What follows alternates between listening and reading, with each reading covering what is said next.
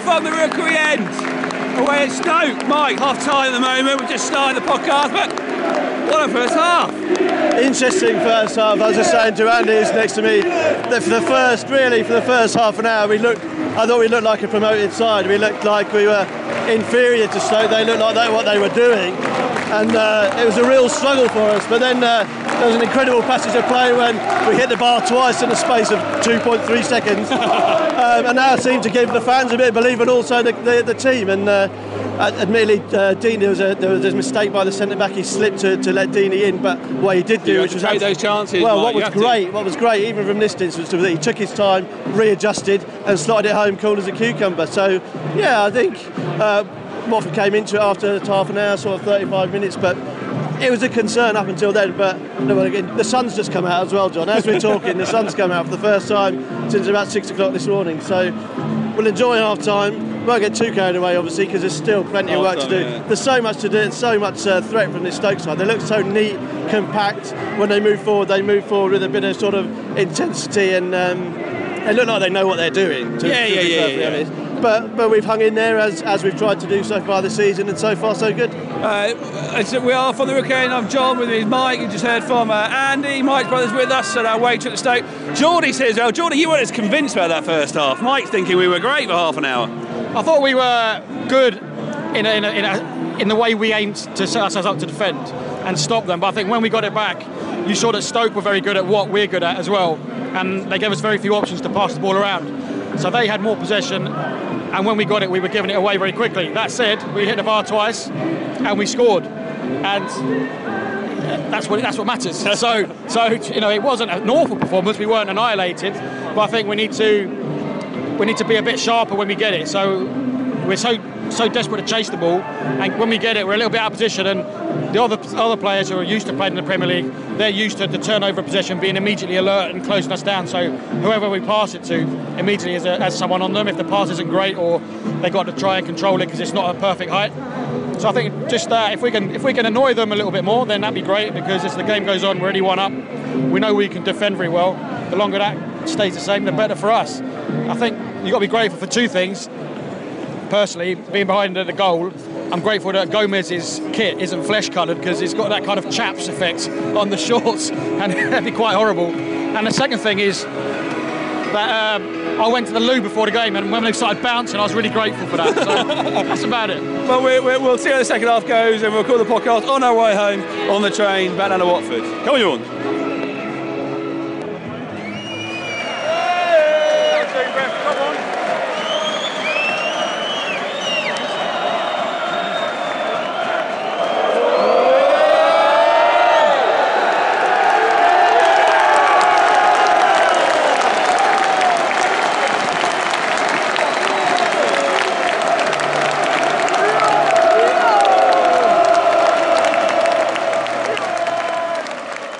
And the game finishes 2-0 to the Glory Hornet boys. It was a great away win at Stoke-on-Trent.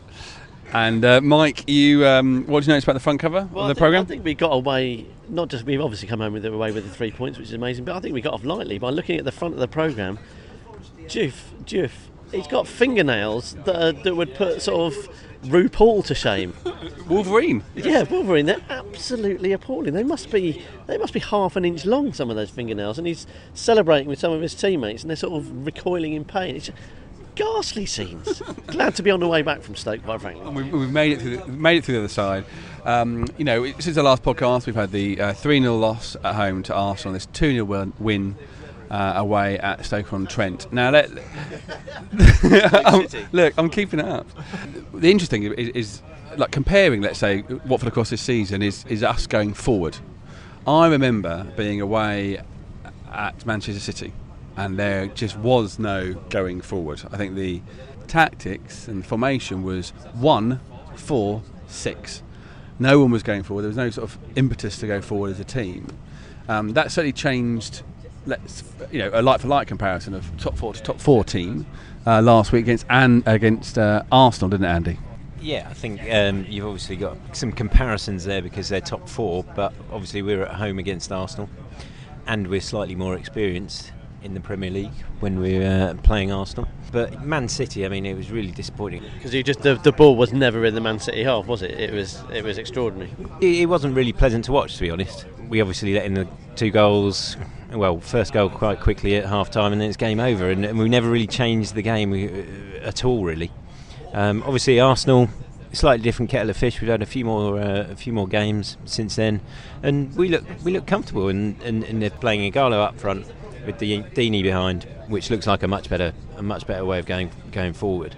And we look threatening at times, and I think comparatively you can't compare the two because we set up differently, and we had different results. We were still stout in defence and strong in defence, and frustrated Arsenal. It still never really looked like breaking the deadlock. It was never like lots of close shaves and things like that, which is a sort of, not only against the bigger teams. It's a slight frustration against all teams at home at the moment, I think. It would be fair to say. Much better performance against Arsenal, obviously. I feel a lot more confident, and even though we lost 3-0, it wasn't a 3-0 game. Arsenal stepped up a gear. We dropped off a little bit, but looking forward, I think it's positive. I think it's important to revisit the Man City game now, because I think we can do that with a bit of context. And I think Andy's absolutely right to point out at the time it was disappointing, and it was sort of we're not used to seeing Watford sides not going for it, and we absolutely didn't in that game. The game plan was to stop them scoring, and that was it. But having with a bit of hindsight, with a bit of context of how Watford are going about this season, we kind of understand now that was potentially the right thing to do, because every game like it has been the same to a degree. Keep it tight at the back, try and get a foothold in the game, and then try and grab something. And every single game has been the same since then. And we're just on the way back from Stoke. And Stoke-on-Trent? Stoke City, John, for the love of all things holy. Stoke City FC, to give them their proper name. We've taken 3 points. Let's not take the name of their football club away from them as well. Against Arsenal, the first 20 minutes were really, really difficult, and I think the same today. I think I turned to Andy today and said we looked like a promoted side today, I thought, against Stoke for the first half an hour, because we were just we were just hanging on by our fingernails, just trying to stay in the game, and that was as good as it got for half an hour. And it was similar against Arsenal. It was, to a lesser degree, we had to sort of deal with 10 minutes of intense pressure to start with, but we got into the game, and we got into the game against Stoke, and today we came away with 3 points. Against Arsenal we didn't. We came away with nothing but more than kudos, I guess, for putting up a decent shout. But the Man City game, I think, does fall into context now, because we can see what we're going to try and do. We're going to carry on trying and do it, and it's proving to be successful. We're now sort of 13th in the division, 13 points. A decent, 10 points clear of the bottom place club. So whilst it's not, we're not Barcelona, but we're functional, and I think we're starting now to understand what this Watford squad is all about, what Quique Sánchez-Flores is all about, and we've seen against Stoke, that it can deliver, and it's so exciting. How is it different, Geordie, from last week's Watford at Stoke? How do you think we acted differently? I mean, obviously they're very different opponents. Stoke are a much bigger, more physical side, obviously aided and abetted by a referee who basically gave everything every time they were touched, whereas Arsenal much more technical, much better players, although obviously Stoke often cause problems for Arsenal when they play. To Mike's point, where we looked like a team that was hanging on for the first half hour, I think if we'd conceded then and we'd lost the game and it hadn't changed, we'd have gone, that's an awful performance. Stoke always uses the hard place to go. Can they hack it in Stoke? And it wasn't a particularly nice day. It rained a bit, and we proved we could hack it. But it was because we didn't concede in the first half an hour. After that, it was as if we hit the bar twice. So we came closest than them, but our ball retention was appalling in the first half an hour. Whenever we were getting the ball, because we'd worked so hard to get it, the player who got it had no options and was quickly closed down. Against Arsenal, it was always going to be difficult, and anything was going to pick us off. But today, because we didn't let that first goal in, whether it's after 70 minutes or after 30 minutes, it gave us a chance to then say, hold on a second, we could probably give these guys a game. So then we took it to them. I think those 2 chances where we didn't score, hit the woodwork, maybe gave a little bit of a raise in adrenaline, maybe spooked Stoke a little bit that these guys could hit us on a counter-attack. We got the goal, and that put us 1 up, and then we seemed to play the same as we played in the first half, in the second half, but 20 yards further ahead, which meant that Ighalo and Deeney were winning the ball, or Abdi was winning the ball, rather than the defenders. And then the second goal came from the strikers winning the ball, laying it off to a midfielder running through. So rather than having to build the move as soon as we got the ball from the centre-backs, we were building it from the central midfield. And that meant that because they were out of place, Abdi was able to get the second goal. But I think if you look at what was different, it was against Arsenal, the coin landed in Arsenal's favour and they got the first goal. And against Stoke, the coin landed in our favour and we got the first goal. And those very small instances against Arsenal when Capoue went down at the edge of the box and didn't get a penalty and they went up and scored, that went against us. And today, the defender on his backside, Deeney sticking in, went for us. There's obviously much more to it than that, but I think 90-minute game can be decided or be hugely influenced by a very small incident that happens. And against Arsenal, we got done, and then got taken apart by a much better team when we had a little 10-minute aberration. But a team who then went on to beat Bayern Munich and has beaten Man United, to give it context. Against Stoke, I think these are the games that are more heads or tails, where we could come away with wins. And winning against Stoke is exactly the kind of game we need to be looking to win. Winning against Arsenal's nice for bragging rights and for shock value, but it's not to be expected. A win against Stoke is to be hoped for rather than expected, but more likely to happen in my view. So I think that's the main difference, that we got the rubber to green today. We looked much better and we were comfortable. And second half today is probably one of the most comfortable second halves I think we've had. The fact that Shaqiri went off along with, I can't remember his name, but one of their other flair players, and they brought on the old guard of John Walters and Peter Crouch. It's credit to Watford in terms of what we did and what we made them have. They had to change what they were doing to even get a sniff. Let's have a think about the next test, Manchester United. So we've had Manchester City, Arsenal, and now got Manchester United.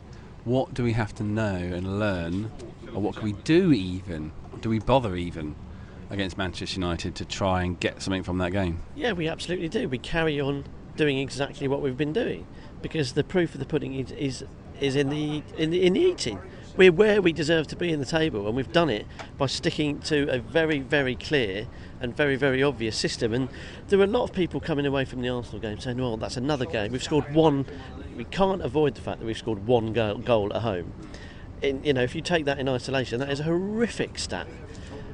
But look at the points we've picked up, and that outweighs goals. And there were a lot of people grumbling after the Arsenal game. Well, not a lot to be, but a little undercurrent of people saying, you can't expect to survive in the Premier League if you're not having shots on target, or at least buying a ticket to win the lottery against a team like Arsenal. And all right, on one level, that's absolutely right. You do need to create more chances to be in the chance of scoring more goals.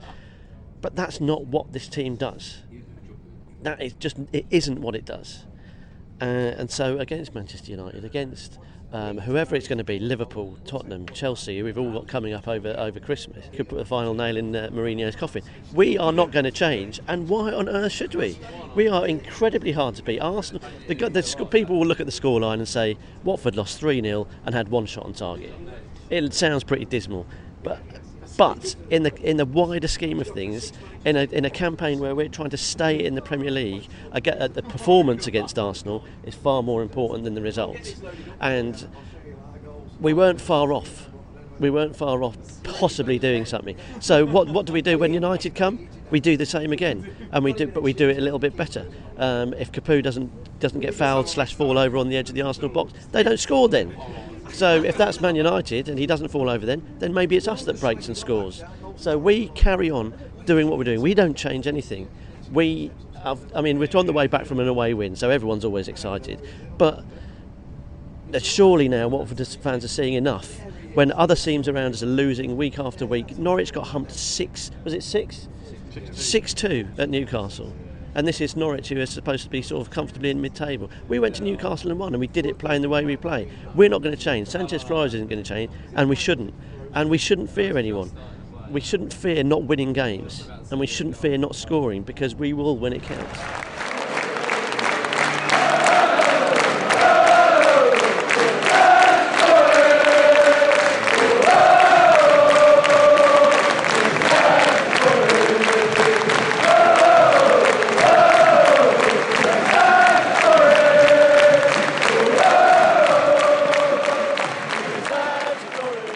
So a win away at Stoke, probably one of the hardest away games you might have looked at on the calendar when it came out back in July. Mike, the interesting I've had the thought I've had in my mind over the last couple of weeks is the plan B. What happens? Substitutions. What do we do when things aren't quite right? That did look like the difficulty coming away from the Arsenal game, and have been quite bullish in the pod so far, and I think quite rightly so. I'm quite proud of what Watford have done so far this season. But I think the Arsenal game you don't look at the opposition, you look about what Andy, I was sat next to Andy, my brother, during the game, and he said, how do we change this? How do we switch it up? What do we do to make a difference on the game when you are 1-0 down, 2-0 down?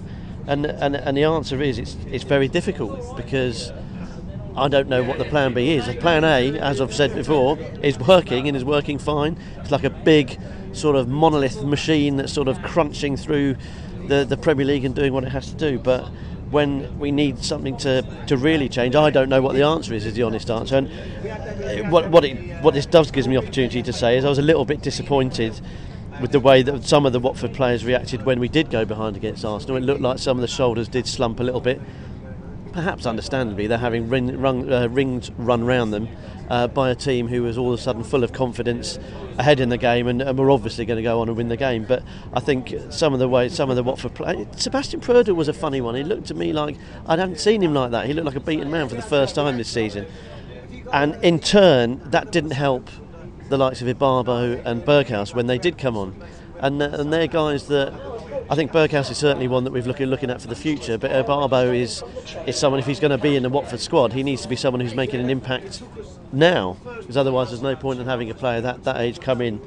And I think they were let down really in that afternoon, because they were surrounded by players who were beaten.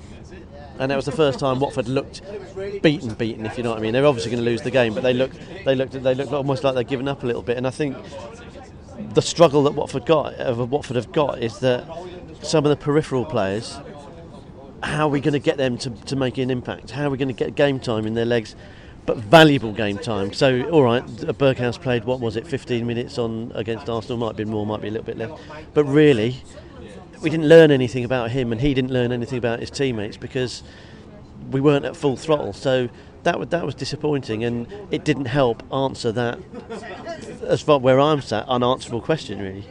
Geordie, do you feel differently about the substitutions today? I think the big difference with the subs today is that we chose to make them. We did them from a position of power. We were winning the game. We decided what we wanted to do. Against Arsenal, as Mike said, I think the games against top four, and particularly Man City, you look at in isolation, because those games you don't expect anything out of. So it was difficult for whoever came on. Anyone who's going to be on the bench not starting, there's a reason they're on the bench, and that's going to be half of them to come on. Today was different. We reacted and were able to make the decision we wanted, so we could take off Anya, take off Igalo, and so on. Take off Abdi. And bring Paredes on, so that we've got actually two fullbacks on the right hand side, because obviously they'd brought Crouch on, so they were going to be trying to get balls in the box. So if we could stop them coming in, it was us reacting and us adapting. It wasn't us trying to change the game as such. It was us trying to stop the opposition changing the game. Choices in our power.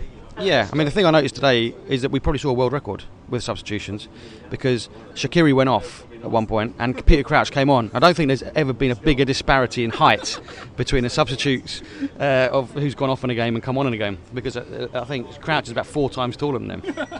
and that in a way showed that they had a different game plan which required different types of players. Shaqiri, we were discussing, actually looked like one of their better players, but obviously for their plan B, he is surplus to requirements, and Crouch was required and Walters was required, whereas our plan B, if you like, was let's conserve energy, let's not let them into the game, let's play this out. So we'll bring on Guedjura at midfielder, we'll bring on Paredes and so on, and see the game out. So I think the big difference is that today the subs came onto a team that had something to play for and was playing very well, against a team that was a little bit beaten and was trying to change.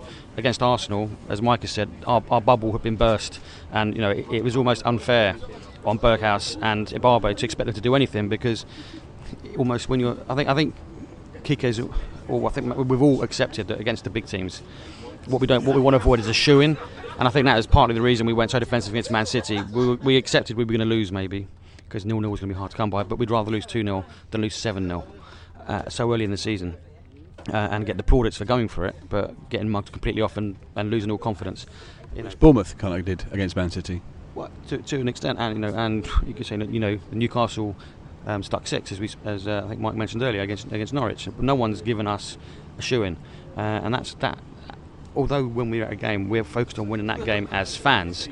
I think maybe the club and the management team look at it as more as a season and say, what we don't want to do is go into the next game absolutely beaten and go away to Stoke on the back of a right old spanking from Arsenal. So the subs came on because Kike had to try and change it, but the reality was, if anybody had come on against Arsenal when we were 2-0 down and out on our feet and changed it, it would have been, it would have been a hell of a performance to do that in 20 minutes. So it was a little bit difficult for them to come on. I think today the difference was people coming on with a very clear objective.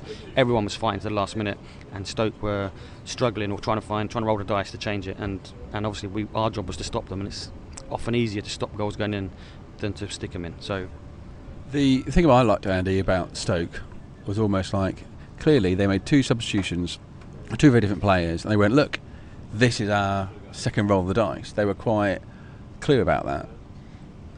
I don't think Watford have got a clear plan B. How on earth do we get one?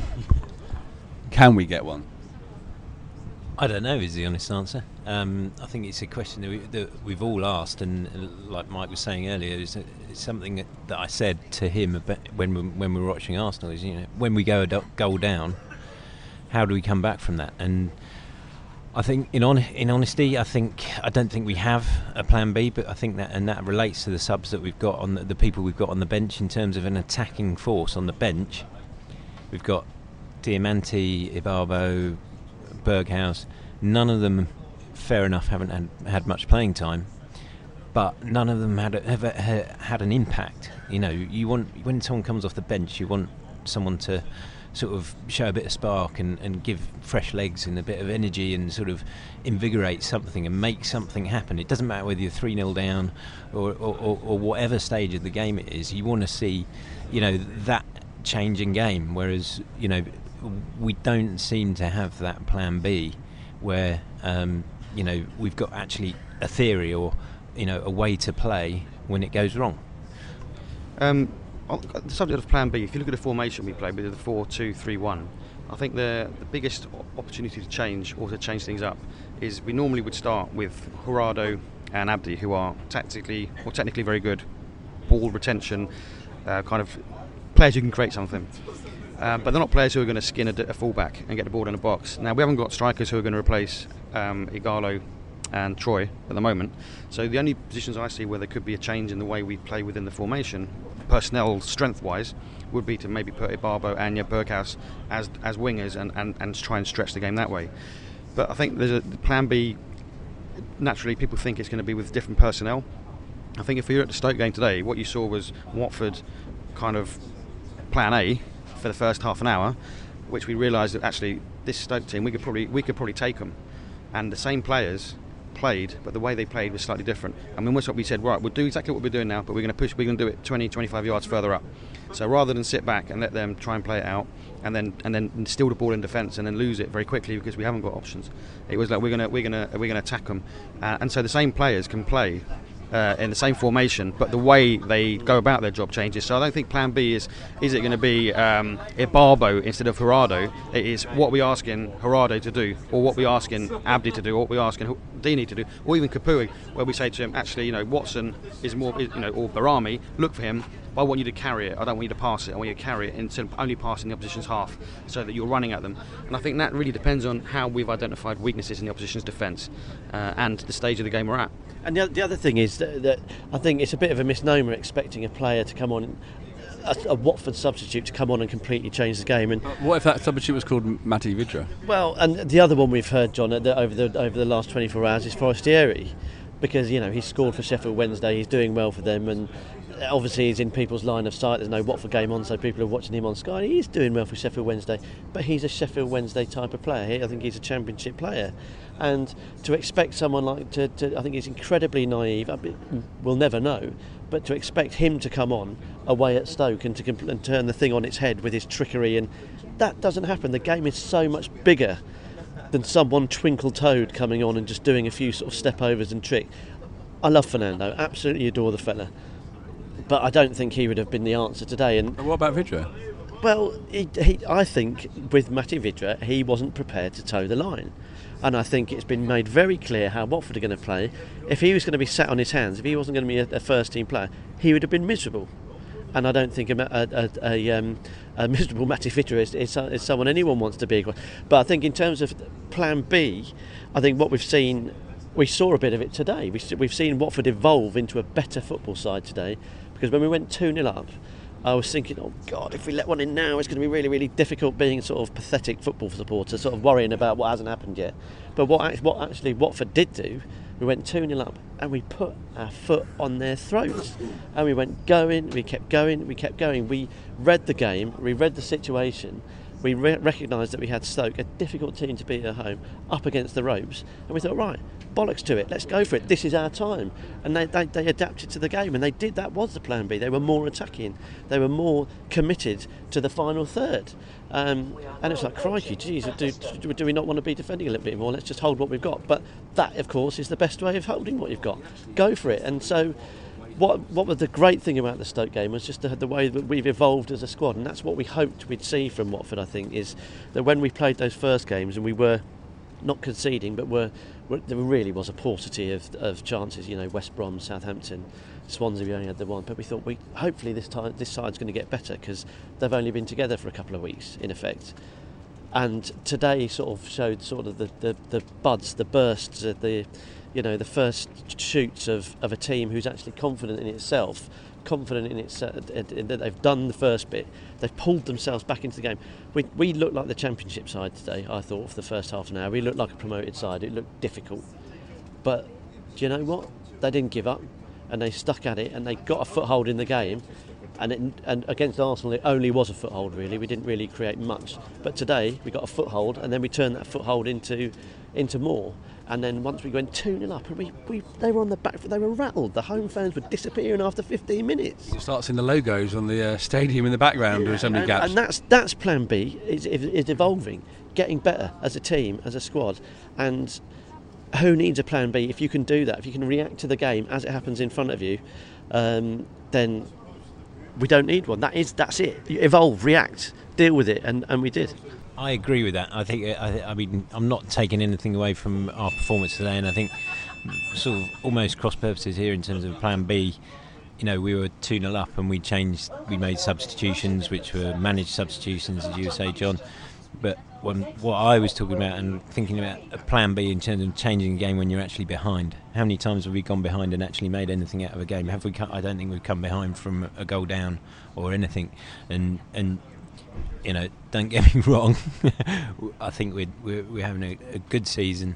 Today was brilliant. Really, really enjoyed it, and the guys were absolutely fantastic out there today. But I think we just need, and this perhaps is just going to come from a bit more experience and a bit more game time for players. I said to Mike last weekend, Leicester went 2-0 down.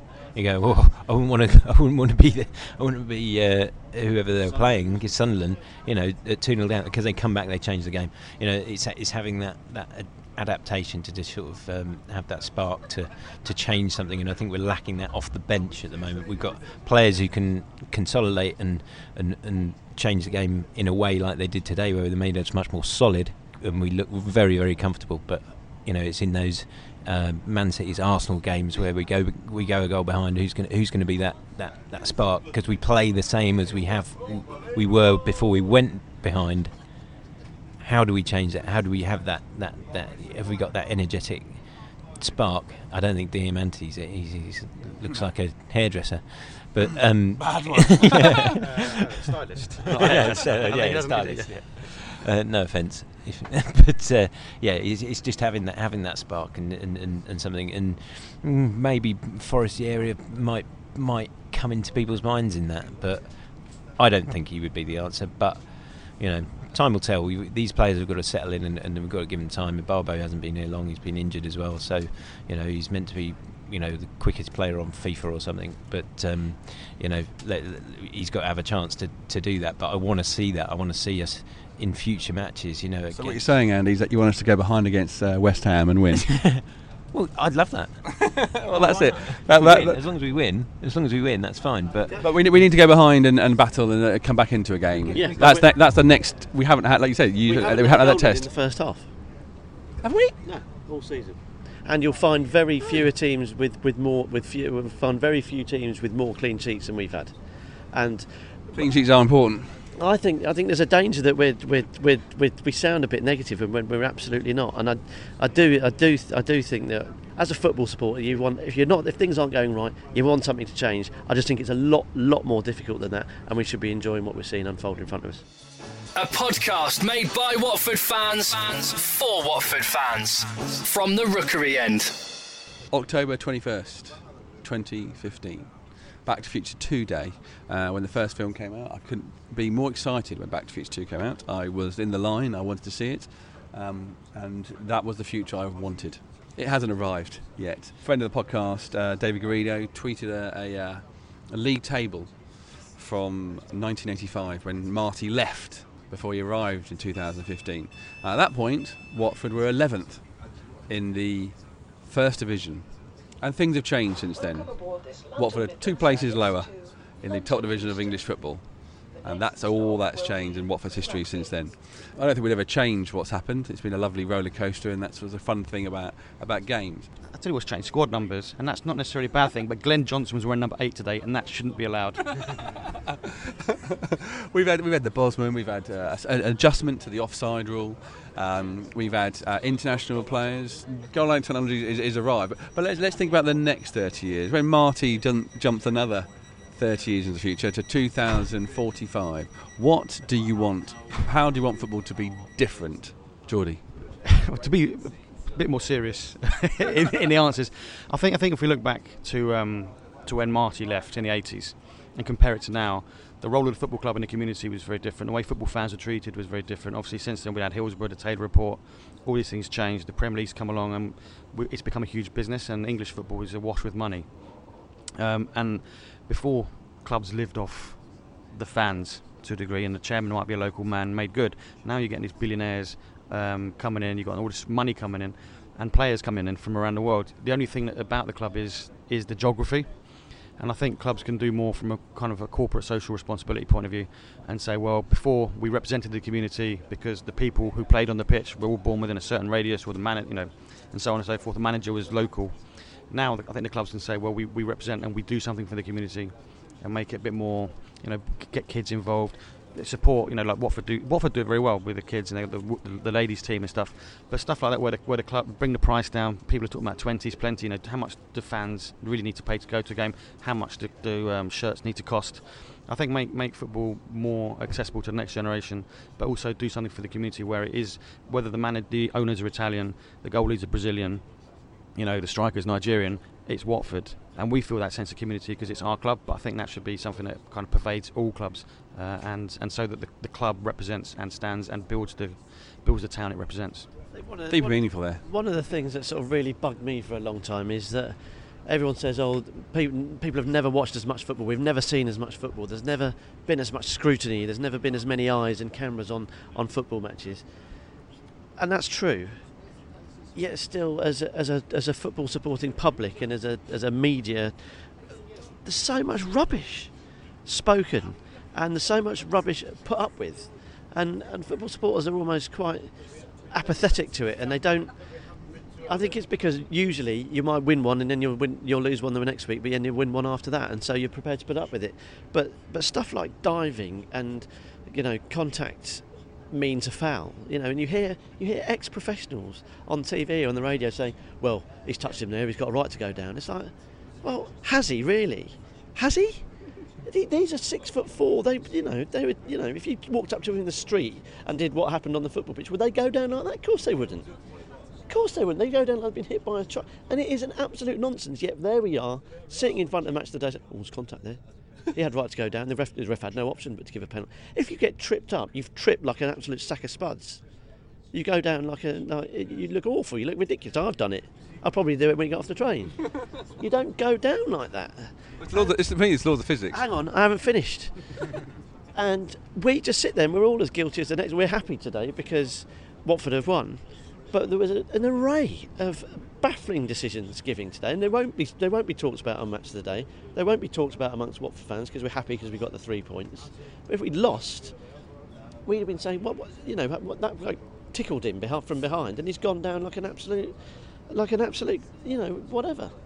And I think as football supporters, we have a responsibility not to put up with, not to be apathetic, not to, if you want banal stuff, which you obviously don't because you're listening to From the Rookie and you want hard-hitting stuff, but that's fine. But do you really want to just hear nonsense? I don't think we do. I think most of us are sensible, football-loving people, and it's killing the game. If we put up with it, then what and Geordie mentioned about ticket prices, which is important. Everyone talks about it. Well, I'll still go to the game though because I support my club, and only now are people really starting to take a sort of militant approach, and we saw Bayern Munich at Arsenal sort of miss the first 5 minutes, but they still come from Germany and they still saw the game. So there's got to be a better way. People have to be more vocal about what, quite frankly, is really, really naff. And our players are as guilty as any, but why should we put up with it? And there's more football on the TV, so more opportunity to say, look at that, it's ridiculous, stop it, all of you. See, my thing I want to get less of is of the little bits of football. It's the minute clip of a goal from outside the box. It's the silly vine that gets sent round and round and round. It's not more football in terms of a longer game, but actually it's the minute 15, 10, 5 seconds, and people like get obsessed with those little moments and watch them over and over again, which might lead into your over analytical side that football can be. Andy, what would you change?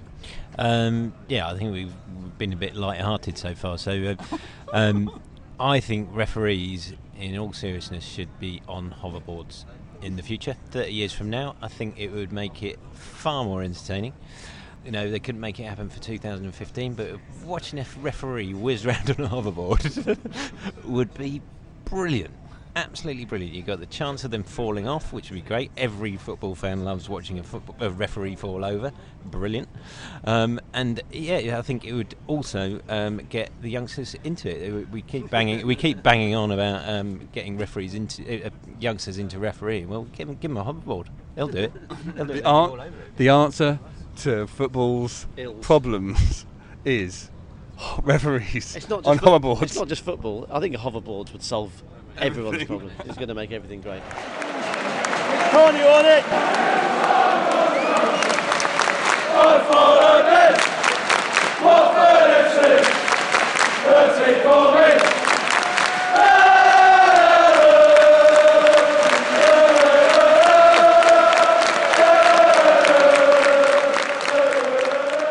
You have some interesting chats on a train on the way up to Stoke-on-Trent. We had a conversation about 542 duck-sized Anthony McNamees with inhalers taking on a horse-sized Wolf Sterling. It was quite a heated debate, but Geordie, you had some good ideas about if there was a fight between 542 duck-sized Anthony McNamees against one horse-sized Wolf Sterling. How would that go? I think the choice of player is important in this because of the characteristics they have. We spoke about the likes of Tony Coton or Glyn Hodges. If they were horse-sized, they would have no qualms about stamping on, because they were quite tough characters. I don't remember much about Royal Sterling as whether he was an aggressive kind of player. I don't think he was more of a winger, and so being horse-sized, obviously, whenever he grew tired, because of the relentless onslaught of mini McNamees would eventually cause fatigue. The size difference would allow him to kind of get some distance between them, and then when the McNamees kind of came for the next wave of attack, they would be needing the inhaler and give the horse-sized Royal Sterling a chance to stamp. I'd say stamp rather than kick, because I think a kick. If you kicked it, you could kick like 20. It's almost like you'd knock one, kick 10. They would knock another 10. You take out 20, 40 maybe. Like duckpin bowling. Yeah, duckpin bowling. I think the reason kicking is assumed is because of the kind of association with horses, but we're not saying he's got the abilities of a horse. Sterling's a footballer. but he's a footballer. But I think he could kick. Footballing horse. If he can't kick as a footballing horse, then there's something. He's not a horse. He's the size of a horse. I think that's an important thing to notice. And so if he starts kicking, that I think stamping or just running through them, because obviously but the McNamese would almost have to have a suicide front. He would go in to tire out the horse-sized Worrell Sterling, I think. So unless they came to some kind of consensus as to who was going to be the first wave of fodder, basically, Worrell fodder. I think the McNamese. I think Sterling would be able to pick them off and he'd tire him out. But like I said, if he needed a rest, he could kind of run away to some distance. Off. Well, Gallop again. He's still on 2 feet, isn't he? Because he's still Worrell Sterling. He's just a bit bigger. So has he got a tail? Maybe we could ask one of the players from the 80s, did Worrell Sterling have a tail? I think that's something it's never been raised, so I'm assuming he didn't. But I'm sure that would have been raised by now if Worrell Sterling had a tail. Yeah. Speaking of tails, people talk about footballers being particularly wealthy and not caring about the community, but it was kind of nice to see that Arnautovic, the Stoke player, has a second job, and he's pretty much, I think, kind of cornered the market in Staffordshire for Zlatan-alikes. So if you ever want, if you like, maybe I think Ekstrand might have called him out on it if he was watching it and saying, you're not the real Zlatan. But it's clearly that awful top knot thing he had on was I'll be more embarrassed. Defensive. By that. I'll be more embarrassed by that than losing 2-0 to a newly promoted side. I mean, it was embarrassing. Maybe that's why Prodal didn't play. Well, maybe that's why Britos played, because I mean he wouldn't take that kind of nonsense. We know he's not a kind of guy that takes nonsense, so he would have. So maybe he kind of Flores saw the top knot and said, Miguel's the man today. I think a little ripple for Mr. Britos, because not only did he not get sent off, he didn't even get booked. So presumably he's going to go home and sort of like break everything in his house, because he must have so much pent-up aggression and fury. But I think that comes back to the plan B. If what would have yeah. Oh, that's it. He's the answer. What would have happened if we'd lost Cathcart or Prodal to injury or suspension? We might have been a bit more panicky about this guy's going to get sent off. He's a liability. Actually, he's come in putting it against Stoke away, partly marking Peter Crouch, which is never an easy task, and didn't even put He's bigger than a horse. Yes. I think Britos coming in is a real boon. It's a real another a boon. Yeah, like a real positive. Boon, the British Empire. It's like 1980s television. We're back to Marty McFly. But when we saw the team, it's like, oh crikey, Prodal's been one of the most impressive figures. A big centre back is something that's quite soothing and quite reassuring, and for Britos, who's been out in the cold, to come in and turn in, we didn't really notice him, really, did you? Apart from when Aurelio Gomez insisted on sort of playing those square balls instead of kicking it long. But the fact that he came in shows that it's proved to be a bit of a liability. But the players we're bringing in, by and large, are of a high calibre. This was a tough game in the Premier League. One of what we would all said was our most influential players is on the bench, and he's come in from the cold and has turned in a completely decent performance, and his defender, we got a clean sheet, so fair play to him.